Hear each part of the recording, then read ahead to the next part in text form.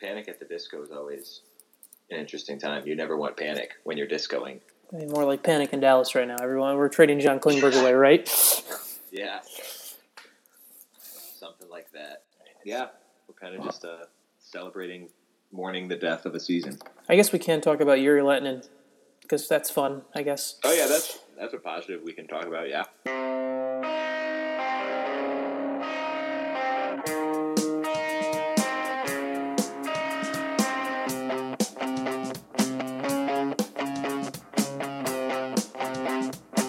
You are listening to the Wrong Side of the Red Line Dallas Stars podcast. Here is your host, Sean Shapiro. Is the season over? Yeah, I think the season ended at about 8:30, 9 o'clock Central Time last night. I actually don't know. I'm kind of just ballparking it. But, yeah, the season ended approximately February 12th of 2017. If you're going to kind of put together a triumphant of moments to define the Dallas Stars season, I think there's last night, obviously, where they last night's a big number one. Last night was the entire microcosm of the season. Oh yeah, last night was number one for sure. And then if you're talking about the triumph of the top three, I think we also go back and we look at 2 days ago where Yuri Hudler puts the puck in his own net against Ottawa. That's up there. Yeah. Yep. And the blown 3-0 in overtime against Washington, that one's up there as well. I think that was the Deadspin had that article about Hudler putting the puck into his own net. No, wait, maybe it was Puck Daddy. I don't remember which one it was, but it was Dallas Stars score into their own empty net because this season, man. Yeah, that's pretty accurate. Yeah. I mean, it's Jim Nill this morning said today was on I think it was on Sirius Radio today, saying that he's not going to make his decision until the Stars get into the bye week, which means they have 3 games. They have 3 games left to prove that they are sellers or buyers to their GM. And that's stupid. And I finish your thing and then I'll go into my spiel. I don't even know what I have to say on this because it's one of those things where, I mean, I guess if they win 3 in a row, you think, okay, maybe I changed my tune a little bit. But this team has been terrible on the road. They haven't shown anything they haven't shown us anything all season to show they can compete. And then after the trade deadline, they're going to have 10 out of 14 on the road. I mean, right. That's my whole thing with this is I get diplomacy. I get not wanting to throw the team under the bus or say, we suck. We're just going to pack it in right now. I get all that. And I get not, obviously as a GM, you don't want to tip your hand. You're not going to sit here and say, yeah, we're packing it in. We're up. Everyone's up. These UFAs are up for sale because then, you're going to get GMs calling you saying, oh, I'll give you a conditional 5th round pick for Patrick Sharp. How's that sound? Like, you don't want to tip your hand at all. But I don't understand what Jim Nill thinks, assuming that we're taking him 100% literally with what he said. I don't understand what you can learn from this team in the next 3 games that we haven't learned already. And there's nothing. Like, what do you think is going to change in the next 3 games? If you're sitting here on February 13th, 2017, and you believe that either A, this team can qualify for the playoffs, or B, this team can do anything other than get shit clobbered in the first round of the playoffs, you're out of your mind and you're kidding yourself. Have they won? How many times have they won 3 straight games this year? Once. Twice? Once. You're going to sit here and tell me this team is capable of winning 4 of 7 games against either any team. Minnesota against any team. But against either team number 1 or team number 2 in the Western Conference. How can you sit here and sit with a straight face and say that that's a possibility at this point? And I get crazier shit has happened, but this isn't like 2012 when the Kings went, or was it 2014 that they won as an 8 seed? I don't remember. 2012 they won. They won as the 8 seed in 2012. This isn't that Kings team where you have a goalie who finds an extra level in the playoffs, where you get timely scoring.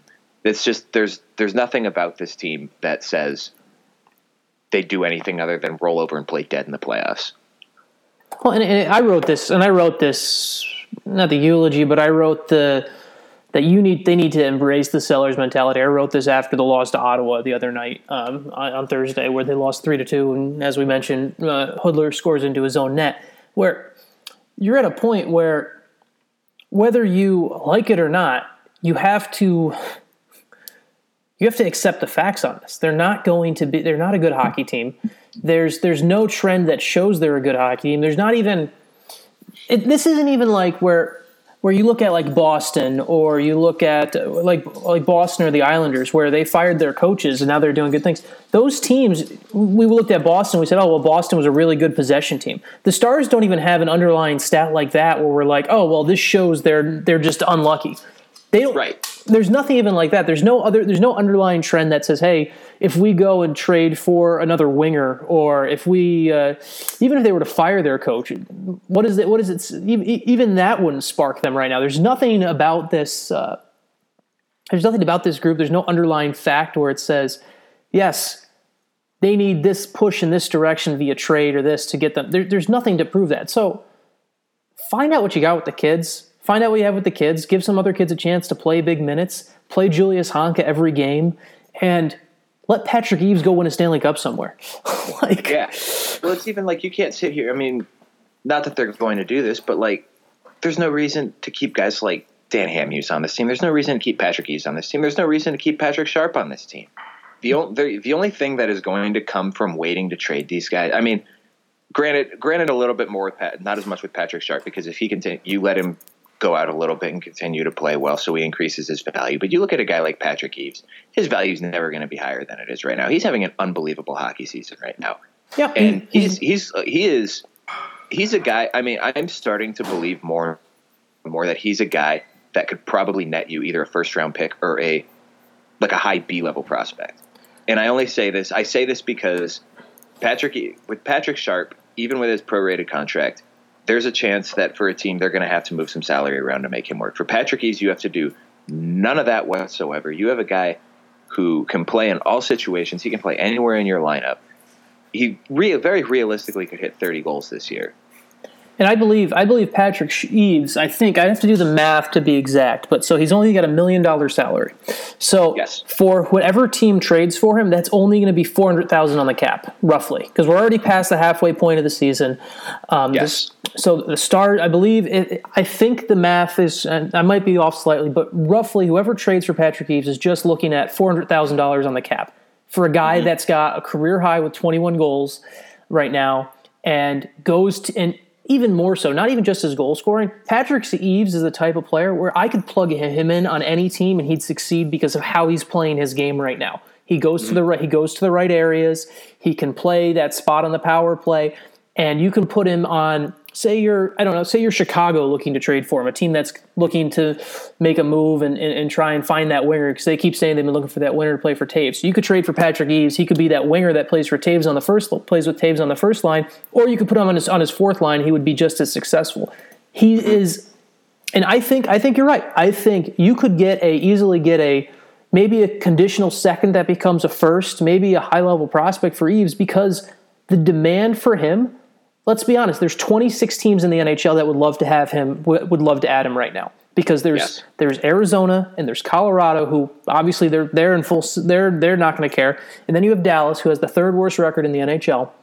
And then every team better than them would love to add a Patrick Eaves, especially in the Eastern Conference, where those teams are, where everyone's looking for some little edge to just get in. Yeah.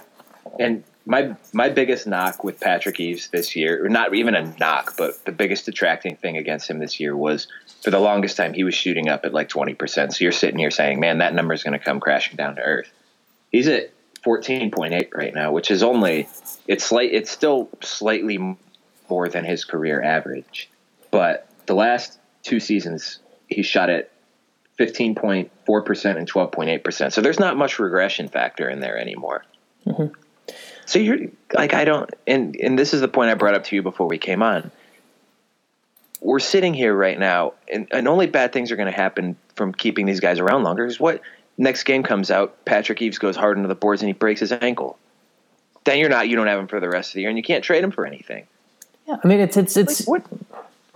you've had this. It's the same problem you have with Johnny Oduya right now, where Johnny Oduya, I think, has injured himself out of being a tradable asset, just because. If a completely healthy Johnny Oduya, someone looks at his pedigree of winning Stanley Cups, and you look at him as a chance to come in and be a second pairing defense guy for a good team, well, that's great. But now someone's going to look at him and say, well, A, is he healthy? And B, even if he does come back and play, for one, he's not on this road trip, so he's not going to play before the bye week, which means he's not going to play before the bye. I mean, I guess he might play Tampa. I guess he could play against Tampa on Saturday, but I highly doubt it. All of a sudden, Oduya has injured himself out of being a tradable asset. Not all of a sudden he did. He's already done that. Right. And the rest of your UFAs, maybe the one thing I hold out hope for with, Patrick Sharp, I think Patrick Sharp's going to be trickier to move because of his salary. But I think if the Stars retained 50% for the rest of the season, and I think you can make it work. The other interesting thing is, other interesting pending UFAs you have are, well, Jiri Hudler, you're not going to get anything for Jiri Hudler. Jiri Hudler, between both his play on the ice and what happened to him off the ice, if I'm an opposing GM, I would not even go near that. No. And so then you have Lauri Korpikoski and Adam Cracknell, who maybe for those guys, maybe you can get a 5th-round pick. If Vernon Fiddler gets the New Jersey Devils a 4th-round pick, maybe Adam Cracknell or Lauri Korpikoski can get you a 5th-round pick. And I'm saying maybe, just for a team that looks at those guys and says, hey, we want a bottom 6 depth guy. But that's why you need to move Patrick Eaves to make something out of nothing with this group of UFAs right now. Right. And, the only thing that, we said, you keep these guys around, there's a chance they get hurt. It's also just delaying the inevitable. This team's a bad road team. After the trade deadline, what'd you say? It's like 10 of 14 on the road? 10 of 14 in March are on the road. Yeah. What possible metric could you be looking at that's telling you that the Stars should at least stand pat for any more time than literally right now? And I get you want to wait to make the best deal possible, but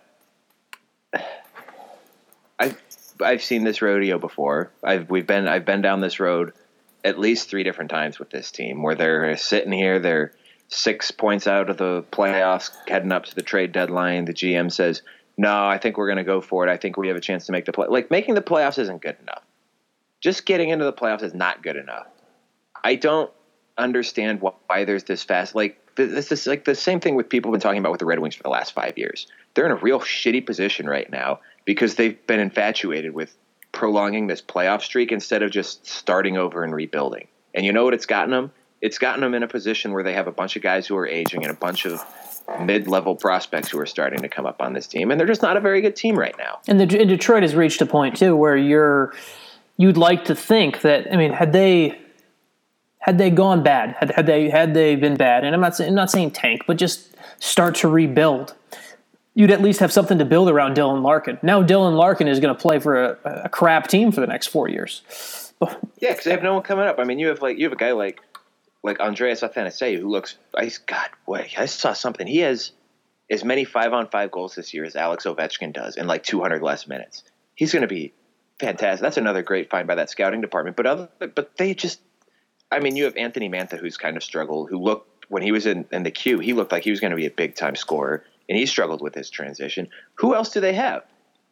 Gustav Nyquist, he's going to be out for, most of the rest of the season after the shit he pulled this weekend. Mm-hmm. But, he's been a guy who's kind of plateaued. Thomas Tatar's just fell off the face of the earth. They don't have – you don't want that. That's – we're not to get too far off the point here, but you don't want to be that. Well, and actually, we're not too far off the point because it's a perfect comparison. Because you look at Dallas models themselves after Detroit in so many ways. Just from Jim Nill's time into Detroit, I've talked to the scouting department. A lot of them have come from Detroit. Jim Lights, who's more on the business side, but still also comes from Detroit, where they model themselves after the Red Wings so much. And this is a way you don't want to model yourself after the Red Wings. Right. You need to embrace the fact that you need to maximize your assets now. You need to take a look at what you can do to actually build this franchise and this team going forward. Because the other thing that starts to become real interesting in not next season, but the following season after that, Tyler Seguin's a pending UFA so we're in the 2000. What year is it right now? I'm 16, 17. Yeah, we're in the 16-17 season. So after the 2000, Tyler Seguin's a pending unrestricted free agent after the 2018-19 season. If you don't make the most of this season, and all of a sudden, say next year starts to snowball and looks just as bad, all of a sudden you have that black cloud over your season of, well, Seguin's a UFA at the end of this season, and you have to start dealing with that 2 years from now. Yeah. And that's something you don't want to deal with. You want to be able to you want him to be happy. You want to be able to go into next year, have next year be a good year, and you want him to be able to saddle up next to Jamie Benn and sign his 6-year, 7-year extension before that season even starts. And you need to lay some groundwork to actually have those opportunities. Right, exactly. I mean, we're in an NHL right now where there's a premium placed on good, young, cheap players. And the Stars have a lot of those on their roster, right? Mm-hmm. You look at guys like Devin Shore, Brett Ritchie, Rick Fox, guys like that. Those are guys you want on your roster because it helps you keep your good players, obviously signed with big, long contracts, but it also helps you fill out the bottom of your roster without, signing old washed up veterans for the league minimum and throwing them out there for 5, 6, 7 minutes a night and hoping that they can kind of just tread water. There's not a lot of those guys coming up in the Dallas system right now. Basically everything, the strengths of the Dallas system are in the NHL right now. There is not a lot of reinforcements coming up. And now we're getting to a point where these guys, not immediately in this next offseason, but we're going to start getting to a point where these guys are going to need new contracts. And when they need new contracts, what are you going to do with the bottom half of this roster then? Because you're not going to have guys to bring up. It's a perfect opportunity right now to restock your farm system because you can trade off guys like Patrick Sharp, Patrick Eves, maybe Dan Hamhuis, but probably not as much him. You can trade these guys off and start to restock your farm system, get a high pick for next year without doing really any damage to your future roster. Yeah. Because, Patrick Eves is still a guy you can bring back in the offseason if you really want to. Everything you've told me seems to point that he loves playing in Dallas. There's no reason to say you can't re-sign him after the year. But, was Patrick Sharp going to be here next year anyway? You're not taking a lot off of next year's roster by selling these guys off right now and just saying, hey, you know what, let's hit the reset button. Well, let's park this season right now and just start looking forward to next year. Well, yeah, and of the pending UFAs you have I believe Eves is probably the only one. Eves you'd want to re-sign. Maybe Adam Cracknell if you look at a guy for just because of his cap hit and how right. He's one of those veteran guys that they signed to tread water who's actually done more than that. Yes, and so he's a guy who I'd want, but Lauri Korpikoski, I don't bring back Lauri Korpikoski.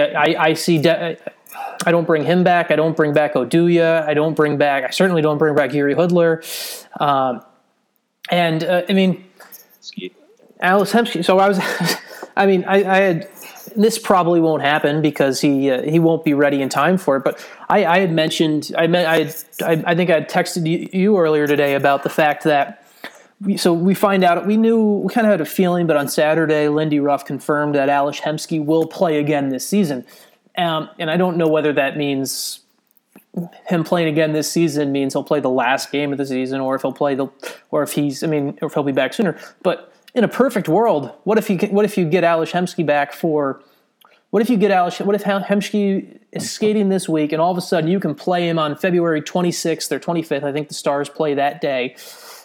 Play on that day. Let's say that they play the Bruins on the 26th. Say they play the Bruins on the 26th. You can get Ales Hemsky in the lineup, and then they also play the Pittsburgh Penguins on the 28th. You play him on the 28th, and then all of a sudden some team says, you know what? Hey, we'll take a 6th-round flyer on Ales Hemsky.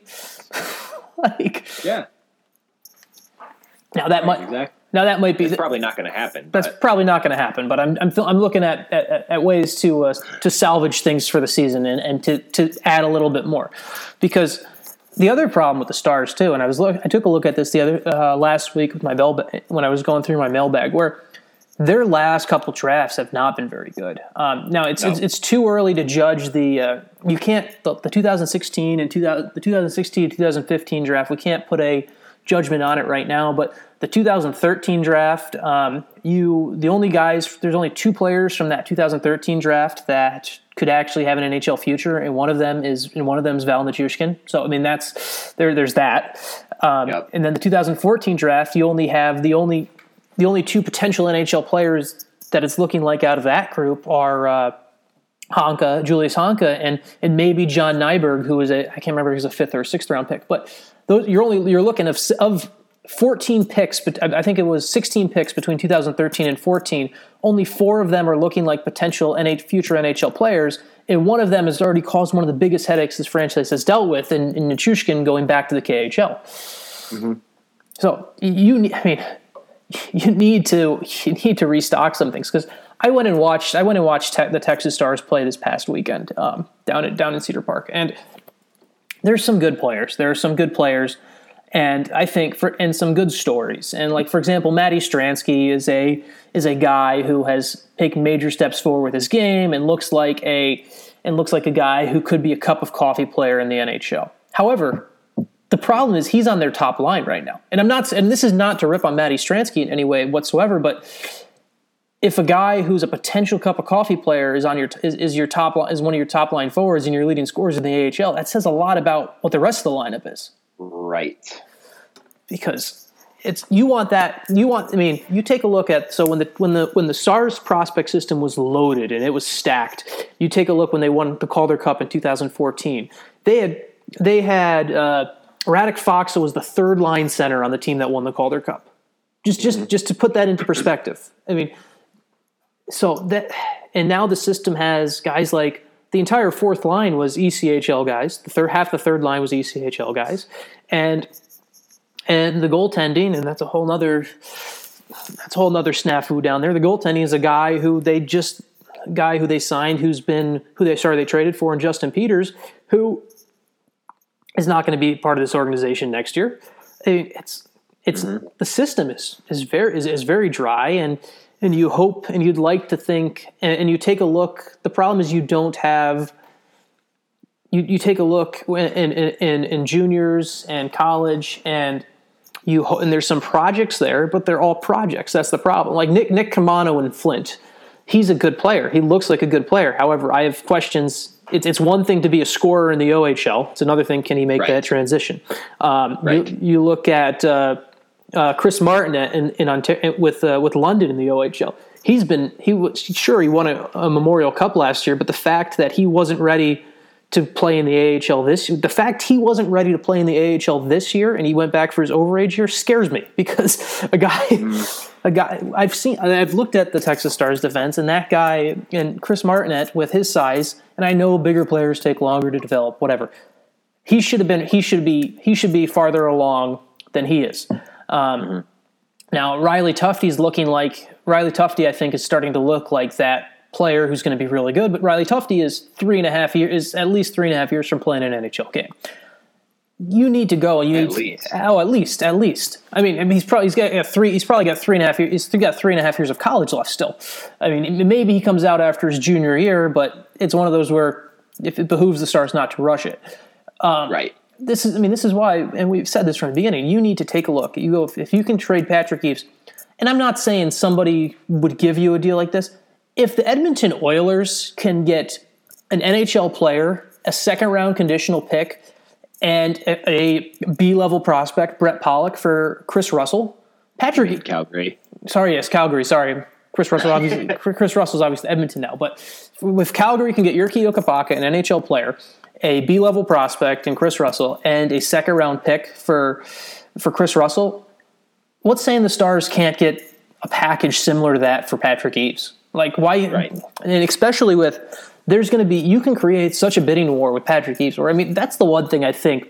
You talk about Jim Nill trying to hold his cards close and not tell people. The one thing I would do is I would say that the market's open for Patrick Eaves. I would declare that. I would make, and maybe he has to other GMs, because I'd want to drive the price up on Patrick Eaves. I want people to think, I want the New York Islanders, who are all of a sudden in the playoff race after coaching change. I want them to think, oh crap, we could add this guy. We could add a guy who's got 20 plus goals to our wing.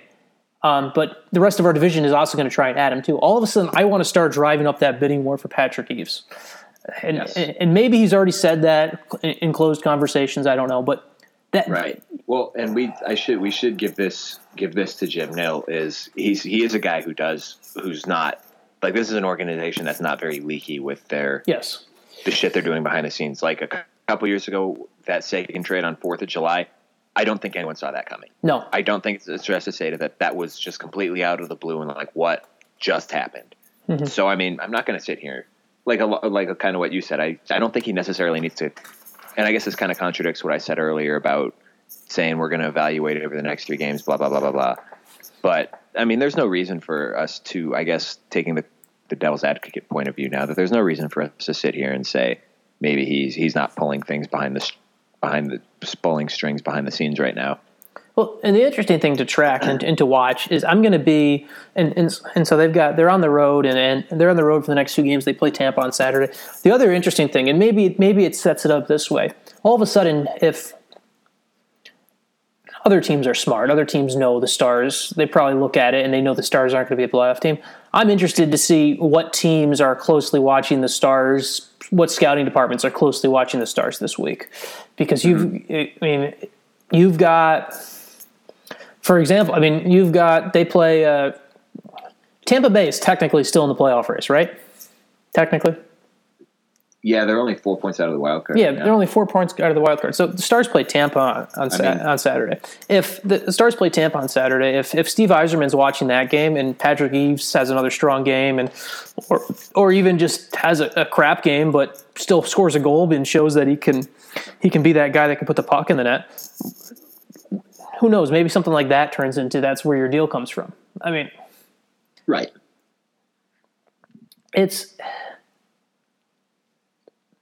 I understand having faith and wanting to, and maybe it's a motivational tool, but you need to maximize and you need to sell. You need to restock your system. You need to build other pieces around. Because right. I mean, we're looking at a point right now, just looking at the standings.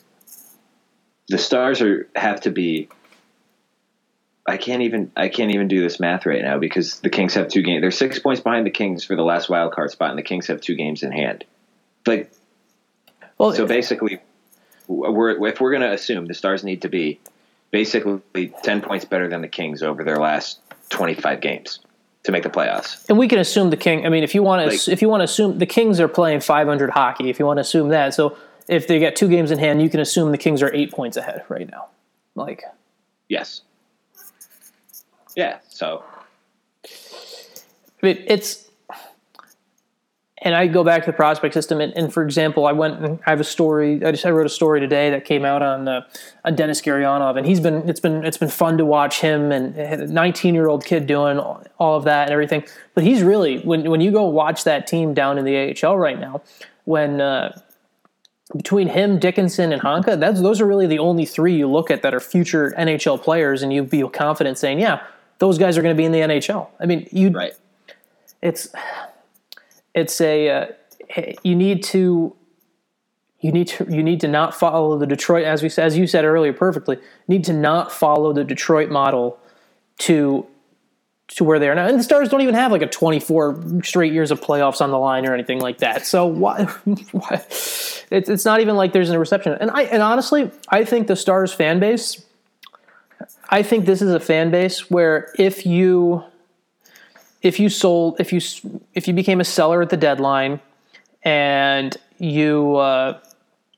then you made a couple moves in the summer to fix the goalie problem. And the goalies aren't the biggest problem. We know that. We've addressed that before. But if you made the deal over the summer to get Philip Grubauer, like I want them to do, all of a sudden, and then you have a top, because they're going to get a top. I mean, right now they're looking at possibly getting a top 5 pick, and you get a top 5 pick, and you make a mover in summer. It's those type of summer things that, you know what, it galvanizes the fan base a little bit, and you don't lose that much of. I mean, you can't lose them any more than you already have. Let's just put it that way. Yeah, right. Exactly. So, like the people who are still paying attention, they're smart enough to know that, hey, sorry we're trading these guys, but it's part of the big picture that we got going on right here. The people who are still paying attention are smart enough to realize that. Yes, exactly. So, real quick before we start to wrap things up, kind of a cool thing, but I do have to question I got to question the PR 101 of the announcement. So the Stars announced on Saturday at 11 that they were going to retire Yuri Letinen's number next year, which I think is more than deserved. He'll be the third player in the franchise history who played in Dallas to have his number retired, and obviously played all 14 years in Dallas. He won 3 Selke trophies, won a Stanley Cup. More than deserving, and great for them to celebrate and have the 25 years of to celebrate next year with the 25 years of the Stars being in Dallas. However, why are you announcing it at 11 o'clock on a Saturday before a game on a day with 13 NHL games, and you had nothing else on Friday? I don't know, man. What's your favorite Yuri Letinen memory, or if you have one? I don't know that I really have one specific Yuri Letinen memory. He was always a fun guy to watch because he wasn't flashy. I pulled up his Hockey DB page right now just for the fun of looking at him. He scored 30 goals twice, but he was always a consistent player. He was always he kind of towards the end, they were a little more injury prone than during his prime years. But he's a guy that you associate with that golden era of Stars hockey: Modano, Zubov, Neuendijk for a bit, Ed Belfour, Marty Turco. He was part of my childhood growing up, really, because he's one of those most recognizable players on those late 90s, early 2000s teams that were consistently dominating in the Western Conference. He was the guy that I didn't grow up a Stars fan, and we've talked about it before. We talked about it about 5 or 6 podcasts ago. We talked about how I grew up a Devils fan, and my Devils fandom died about 4 or 5 years ago now.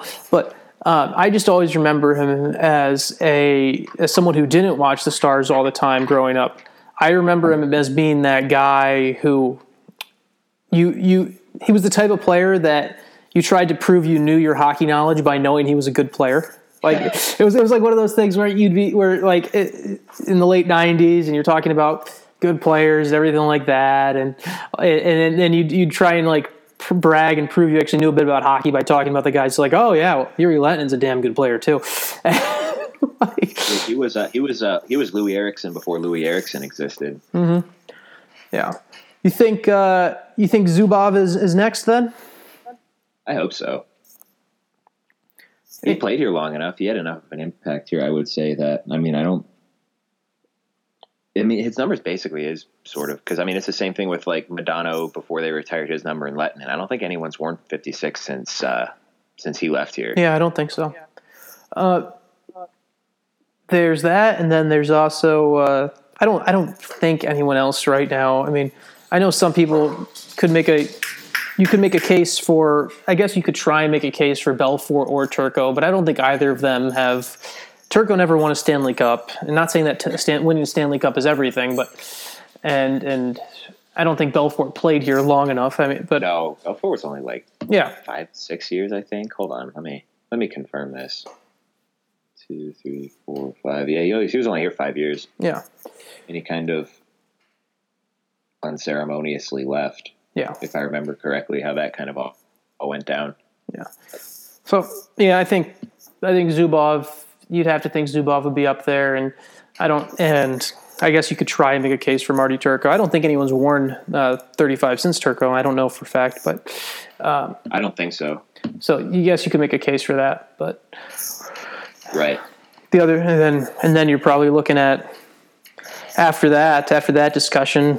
Since he's signed here for 7 more years, maybe number 14 at some point. Oh yeah, I'm sure if they keep him for, well, yeah, he's what, 26? Yeah. So he's got it was 7 years or 8 years? 8-year deal. Yeah, so that'll take him here till his mid-30s. I'm sure that. I don't, if there's even an NHL then, but no, then you look at Sagan too. If they get him signed up, that's another guy you're looking at too. Yeah, John Klingberg maybe down the line. But I thought they were trading John Klingberg, Ryan. Or if I'm to believe Twitter. I had to transition to that point. Yeah. I had to transition to that before we left. I know. If I'm to believe Twitter today, people will think John Klingberg's getting traded. I don't understand this whatsoever from any logical point of view. If you think John Klingberg is getting traded, you need to just stop. Just stop. You don't need to slow your roll. You need to stop your roll. You need to relearn hockey or something. And then just, I don't know, go hide somewhere until the trade deadline's passed.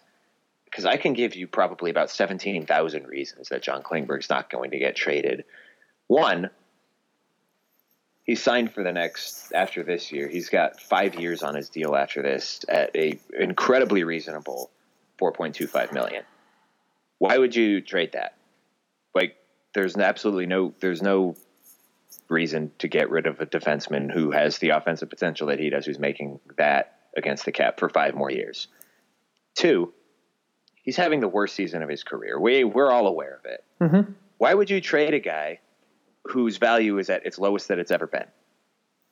Speaking of asset management, that is not smart asset management. He's and I don't care what his trade value is right now, whether you want to say it or not. If you were to say all 30 GMs, even Vegas, since there are 30, the other 30 GMs in the league would all gladly pick up the phone if you said, "Hey, I'm interested in trading John Klingberg." Every single team in the league would be, especially with his contract. I mean, if anyone remembers, anyone who listens, remember the contracts we talked about with some of the guys on Boston right now? Oh yeah, and what some other Torrey Krug is making $1 million more per year against the captain John Klingberg is. Who would you rather? I'm not going to ask that question because everyone's going to say fucking Torrey Krug, but Dallas has been looking for a puck moving guy to basically. They've been looking to replace Sergei Zubov since he left 10 years ago. Or when did he leave? Hold on. Almost 10 years ago. They've been looking to replace Sergei Zubov, and they have him. He's having a bad year. You know why he's having a bad year? Because teams are keying on him now. Not that they weren't keying on him as much. Not to say that they weren't keying on him last year at all when he was having a fantastic year. But they figured out his tendencies. They figured out how to stop him, and now it's on him to adjust. Sometimes that adjustment takes some time, especially for a guy who's 24 years old who's played coming into this year basically a year and a half of NHL games. It takes time. Let's calm down. Let's get off John Klingberg's case because he's not the only – and that doesn't help that everyone else around him turned into a pumpkin too. Mm-hmm. Like, he's not the only one on this team who regressed this year. They all happen to regress at the same time, and that's not helped his game either. I mean, in last year he's had a revolving door playing on his right point this year, or his left point this year. Instead, he had the safety of Alex Goligoski last year, which, I mean, as much maligned as he was, it wasn't always necessarily warranted. But he had that pillar next to him, and then in the offseason they knocked that down and said, all right, we're going to get you someone. We're going to play you with someone else this year, and that someone else has turned into 6 other guys at different points in the season. Well, and they're trying to establish that continuity right now. And also, once again, sometimes it just takes time to develop chemistry. And they're trying to develop that continuity, and they're trying to force it down their throats way too much right now. Right. I actually like the potential of Esa Lindell and John Klingberg as a long-term pairing. However, when the Stars were still a team that could potentially be in the playoffs, and they were having a bad game, why were they still on the ice with 4.5 minutes left in the game when Dan Hamhuis and Jordy Ben that game were playing zero event hockey? That narrative. For one, we went from the revolving door to now the forced narrative of they're our top pairing and they're going to play no matter what, while the other 4 we're just going to throw shit at the wall and see what sticks. I mean, right. So, I mean, and then and along that line, you can make an argument that his minutes have been mismanaged this year. Completely. So it's not like, I don't understand why, after 57 games where John Klingberg, what did he finish? 5th in the Norris voting last year, where everyone's ready to pop his head on a stake and run him out of town. He's not getting traded, though. Don't just stop. Just do yourself a favor. Everyone do yourself a favor and stop clamoring for it because it's not happening. And if you think it's going to happen, you're an idiot. If you have a problem with me calling you an idiot, you can find me on Twitter, and I will be happy to tell you why you're an idiot. He on Twitter is at Ryan Skoviak. If you can figure out just how to spell his name on Twitter, good for you. Yes, exactly. That's also partly why I'm not worried. With that, everyone, thank you for listening. John Klingberg is not getting traded. Hopefully, hopefully Patrick Eaves is traded. Next week is the for his sake. Yes. For his sake. You know what? And Patrick Eaves could look really good lifting a Stanley Cup for the Chicago Blackhawks because that who knows? Let's not say Chicago. He could look really good lifting a Stanley Cup for, like, let's just say the Rangers, to pick a random team who I don't not want to see win a Stanley Cup. Okay, fine. We'll go with the Rangers. That's fine.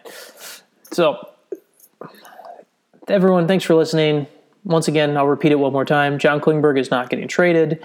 Neither is Jamie Benn, since since I saw there was quick Twitter commentary and someone asked me if the Stars should try and trade Jamie Benn and Niemi for Pacioretty and Carey Price. Oh, I saw that too. And the Stars would gladly do that. The Stars would gladly do that for one. Yeah. Montreal would be like, what? Yeah, and so that Mark Bergevin would hang up on Jim Nill and then laugh at everyone in the room. Yeah, and then Mark Bergevin would never ever trade with Jim Nill ever again. He'd never answer the phone again. So that's what that type of deal would be. So it's a potential conversation. Sorry. Well, they're not trading Jamie Benn. They're not trading John Klingberg. They should trade Patrick Eaves. They should trade Patrick Sharp. They should try and trade Dan Hamhuis if they can find a deal for him. And I just want to see over the final month and a half of the season. I want to see the young kid experiment work out and see what you actually have. I want to see more games of Jamie Alexiak and Stephen Johns together. I want to see if they actually can be a big physical shutdown pair and play consistently for the rest of the season. I want to see Julius Honka play the rest of the season. I want to see what you have so that when you go to expansion draft time and decisions will have to be made, you're actually making decisions based off data as opposed to, well, he might have done this. So. Right, yeah. Let Dickinson come up. Let Jamel Smith come up. Maybe Gurianov come up. Let these guys audition for a role on this team next year. Yeah. Well, with that, everyone, thanks for listening. Have a good week, and I think we'll do another podcast during the bye, but it'll be a shorter one where we'll just talk about how the Stars really need to trade guys once again. Have a good one, everyone.